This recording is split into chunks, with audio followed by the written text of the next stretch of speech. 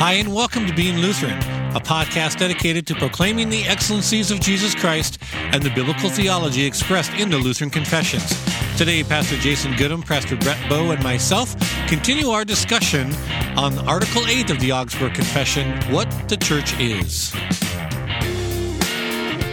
Welcome to the Being Lutheran podcast. I'm Pastor Brett Bowe, and I have with me Pastor Jason Goodham and Pastor Brian Rieke. Yes, welcome to another episode. We're walking through the New Testament, the whole thing. Nothing wrong with it. Yeah. Right. This is our New Testament survey. Yes, yeah. No, we've been talking about the church, and we've chosen a handful of New Testament passages to think through, help us think through it in light of our discussion on the Augsburg Confession and talking about the church. Yep. What Article the church 8. is. What that the church is.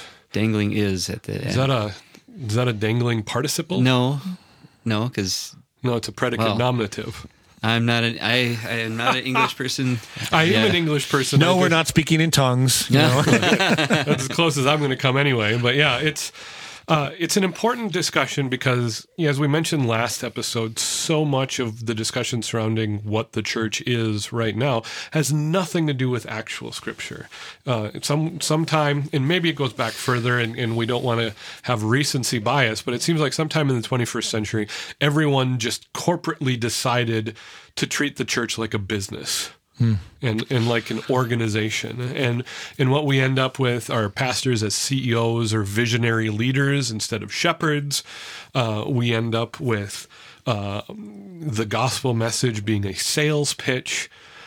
We end up with programs full of bait and switch. Yeah, bait and switch. Yeah. Well, and you end up with the churches focused on programs to increase productivity. And I'm not intentionally trying to be alliterative there, but that's what's going on. There's so much corporate speak and corporate behavior in the church. It's really a good thing every so often, which is why we have the Augsburg Confession in the first place, to go back, look at what God's word actually says, to take the truth of God's word and to apply it to our lives today, because God's truth is universal. It's objective. It applies all the time for everyone, always. And so if we are studying doctrine, if we're studying the truth of God from his word, we should find immediately, and to our shame when it's surprising, that it's always relevant. It's always ready to lead and guide our thoughts, words, and actions. Amen. Yeah, and part of that is you come back to the scriptural motifs or pictures of what the church is, and far from being a business, we're just a pen full of sheep with the shepherd.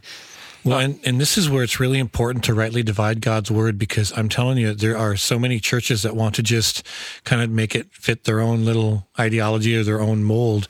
And I agree with you, Jason. I think a lot of consumerism has infected how church and church polity and church models have developed over the years. And I think the older I get, the more I just want that simple church where we just get back to Scripture again. And as we look at these passages, in light of the confessions, we are rightly dividing these passages. And if you find that you're in a church and you're listening to this podcast that is kind of contrary to what we're talking about, you might want to ask yourself and the Lord, what do I do?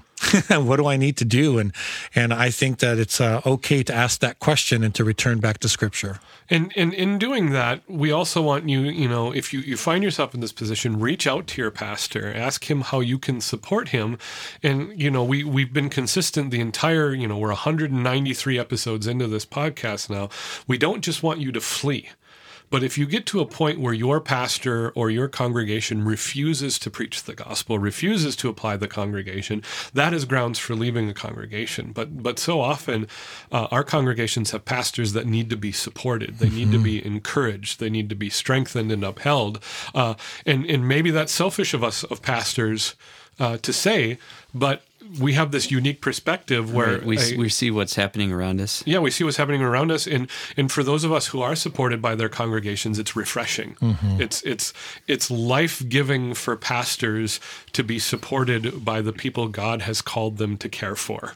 And it's amazing how that encouragement can yield a shepherd, small s, who is extremely excited about the gospel of Jesus Christ. Yep. Yeah.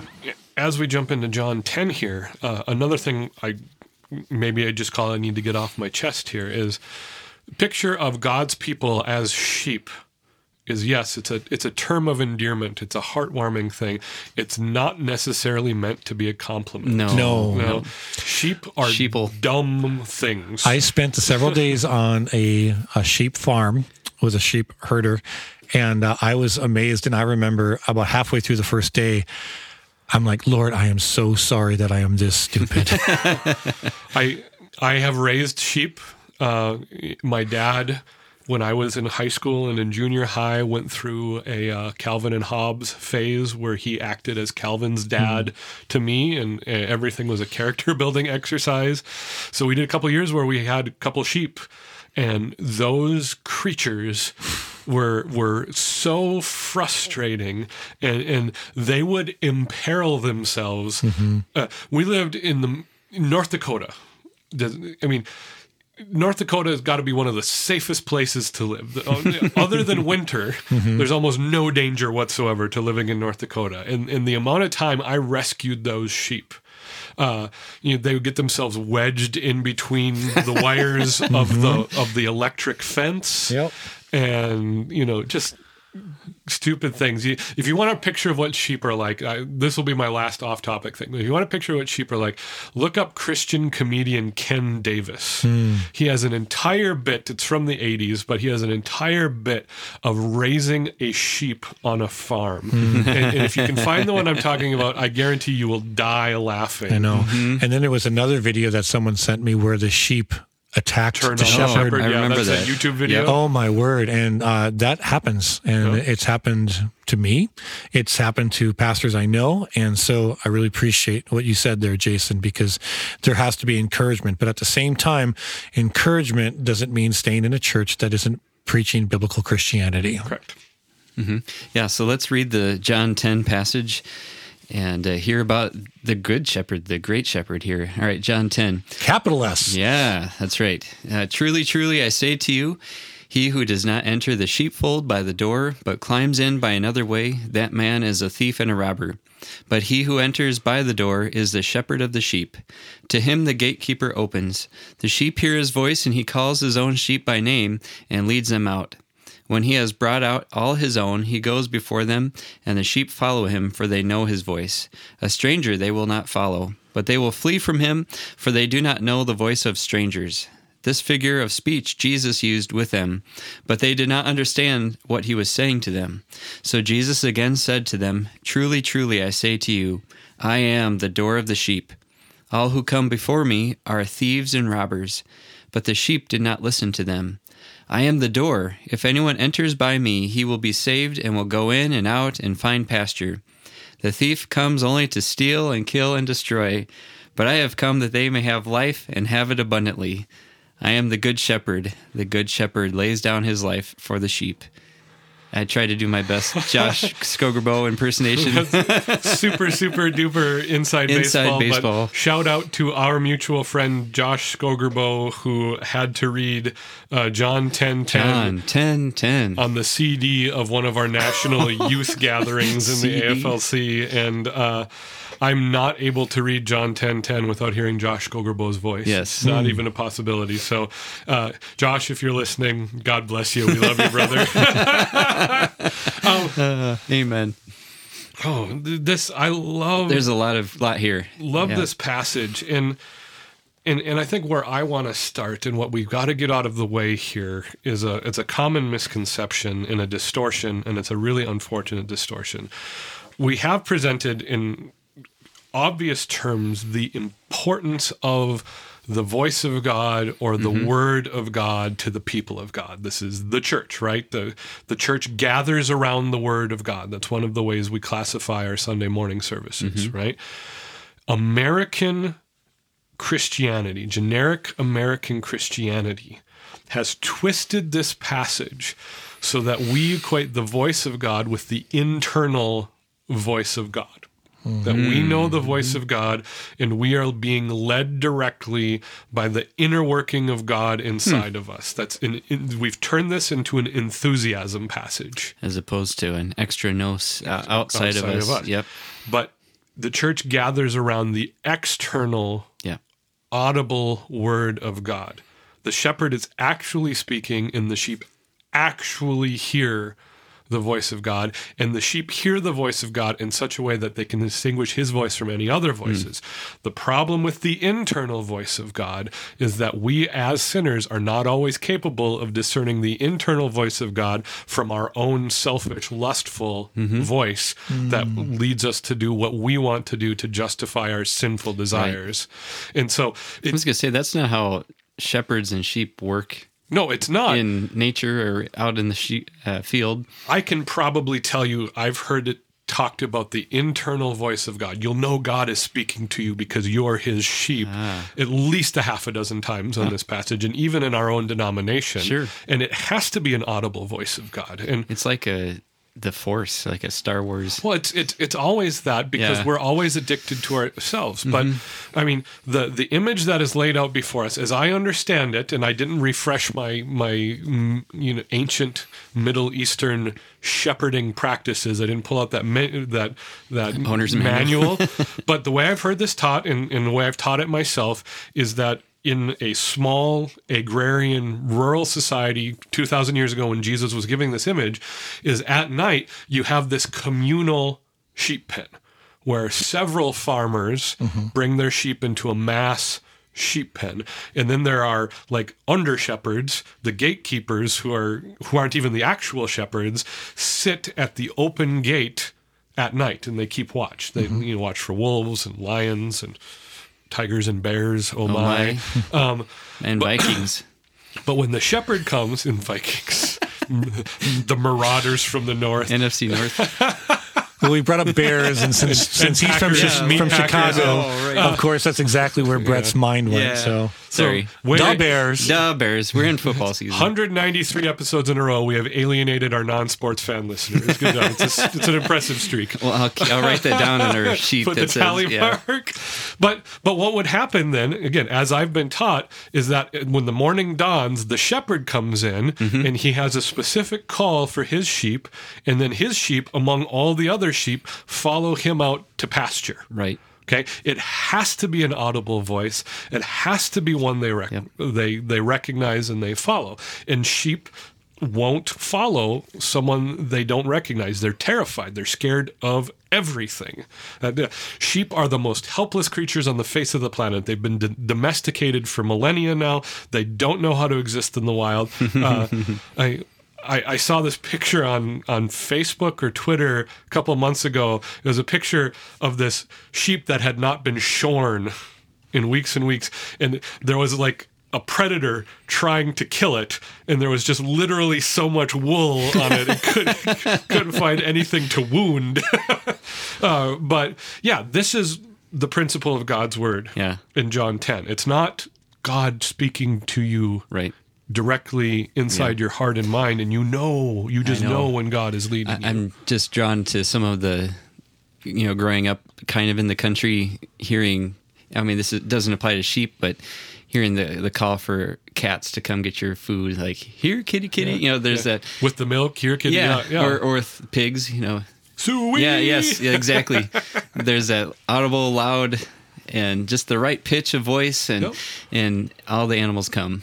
Or even for the farmhands, when the house mother calls out, come and get it, and you got the bell or anything, everyone stops what they're doing, and I've been a part of that too. Careful, I'm going to get hungry here. Yeah. Talking about food, that's what we do best. But yeah, it's the external voice of God, and then probably the other big truth we need to pull out of this is that there are threats and imposters. Mm-hmm. That the significant teaching for the church is possible to follow the wrong shepherd. This goes back to, the sheep need to have that right shepherd, and the thieves are coming over the side of the walls, and they're not trying to help you be a better you. They're trying to destroy you. Right. These competing messages with the word of God, which is why the church needs to be a safe haven. Right? The people of God gathered around the word of God in the house of God as the picture of the church is how we are sustained in our faith. It's how we are protected. It's how the good shepherd, the great shepherd, the capital S shepherd, leads through his under shepherds. And it's how you know when your shepherd is not doing his job. It's because he's not leading with the word of God as the word of God is presented in Scripture. Yeah. And so the wolf snatches them, and as it says in the following verse, and it talks about that whole idea that there is going to be false small s shepherds that try to lead people astray, and that happens within the church and happens outside of the church. And that's why it's so important to be focused upon the teaching of the apostles, rightly dividing God's word. And this is where healthy doctrine really comes into play. And I think that there are many churches in America that's like, well, we don't need to talk to doctrine. Oh, they'll make that statement, oh, we don't need doctrine, we just want Jesus, which is an absolutely absurd statement. It's just ridiculous. Well, it's ridiculous is what it is. That was a doctrinal statement. Yeah, and so we have to get back to the reality that doctrine is Jesus. Jesus is doctrine, and to rightly divide that doctrine is to then present the word and the sacraments in a way that honors Christ. Well, doctrine, in the way I teach it, just so that people can object to it, is the truth of God from His Word. That's Amen. All doctrine is. Exactly. It's reorganized or restated in a way we can understand it and put it in a proper order. But so many people think doctrine is this sterile academic exercise, and that's a lot closer to how many angels can dance on the head of a pin, or things like that. It's when people start importing these abstract theories, that's philosophy and theory. Yeah, that's philosophy. That's not doctrine. No, there's it's not. Difference, Yep. and it's not to say philosophy is bad all the time, but we make that distinction. And to your end, Brian, when you identified that there people come and they'll not teach consistently, they'll be false teachers. The other thing they do, if they're not predators themselves, is that when the real threats come against the church, when the real threats come against the sheep, against the people of God, they will flee. That's what the very next verse says in verse 12. The hired hand, when he sees the wolf coming, he saves himself. And how many pastors today, rather than stand up to the zeitgeist of the time in the ways of the world, when it comes time to risk losing your public profile or standing for the truth, have these sudden revelation from God, quote unquote, and suddenly God teaches exactly what the world wants to hear. How many times does that happen? Those are the false shepherds. Those are the false teachers. Those are the ones who are putting their sheep in peril, because that is the quickest way to rob people of the gospel and lead them down the road of damnation. Yeah. Preach it, brother. Yeah. And I love, too, how Jesus says, we have a couple of these I am statements here of I am the door, I am the great shepherd. It's like he's being part of this whole picture here, and we see Christ throughout this whole imagery of the sheep and the shepherd. Well, and it even goes right back to Exodus. In the first Exodus, Yahweh, the I am that I am. And Jesus is ascribing, if there's any doubt here, don't have any doubt. He is ascribing that he is that same Yahweh that led the first Exodus, and he is here to lead the second Exodus and establish his church. Yep. And he's explaining what that looks like in real time. Yes. And in language that people could understand. Exactly. It's so interesting that God or Jesus would co-opt the name of God to do that, because it really explains the nature of God as we are introduced to God in Genesis 1:1 and 2, and then as God gives Moses his name in Exodus 3, is I am who I am, or I will be who I will be. In the two things we learn about God from his name is that he exists and that he acts. And that's exactly the image of God that Jesus captures in his incarnation. God exists, here I am in flesh and blood, and this is what I do as God. And he lovingly reveals himself through his one and only Son, Jesus Christ. And that's just a beautiful thing, because in John, you just go right back to chapter 1, verse 18, that no one has ever seen God. The only God who is at the Father's side, he has made the triune God known. Jesus reveals God and his plan of salvation and makes it available to any and all, and that is really, truly the message of the gospel. But he is also establishing his church, and that wonderful promise that the gates of hell will not prevail against it is absolutely applicable even here.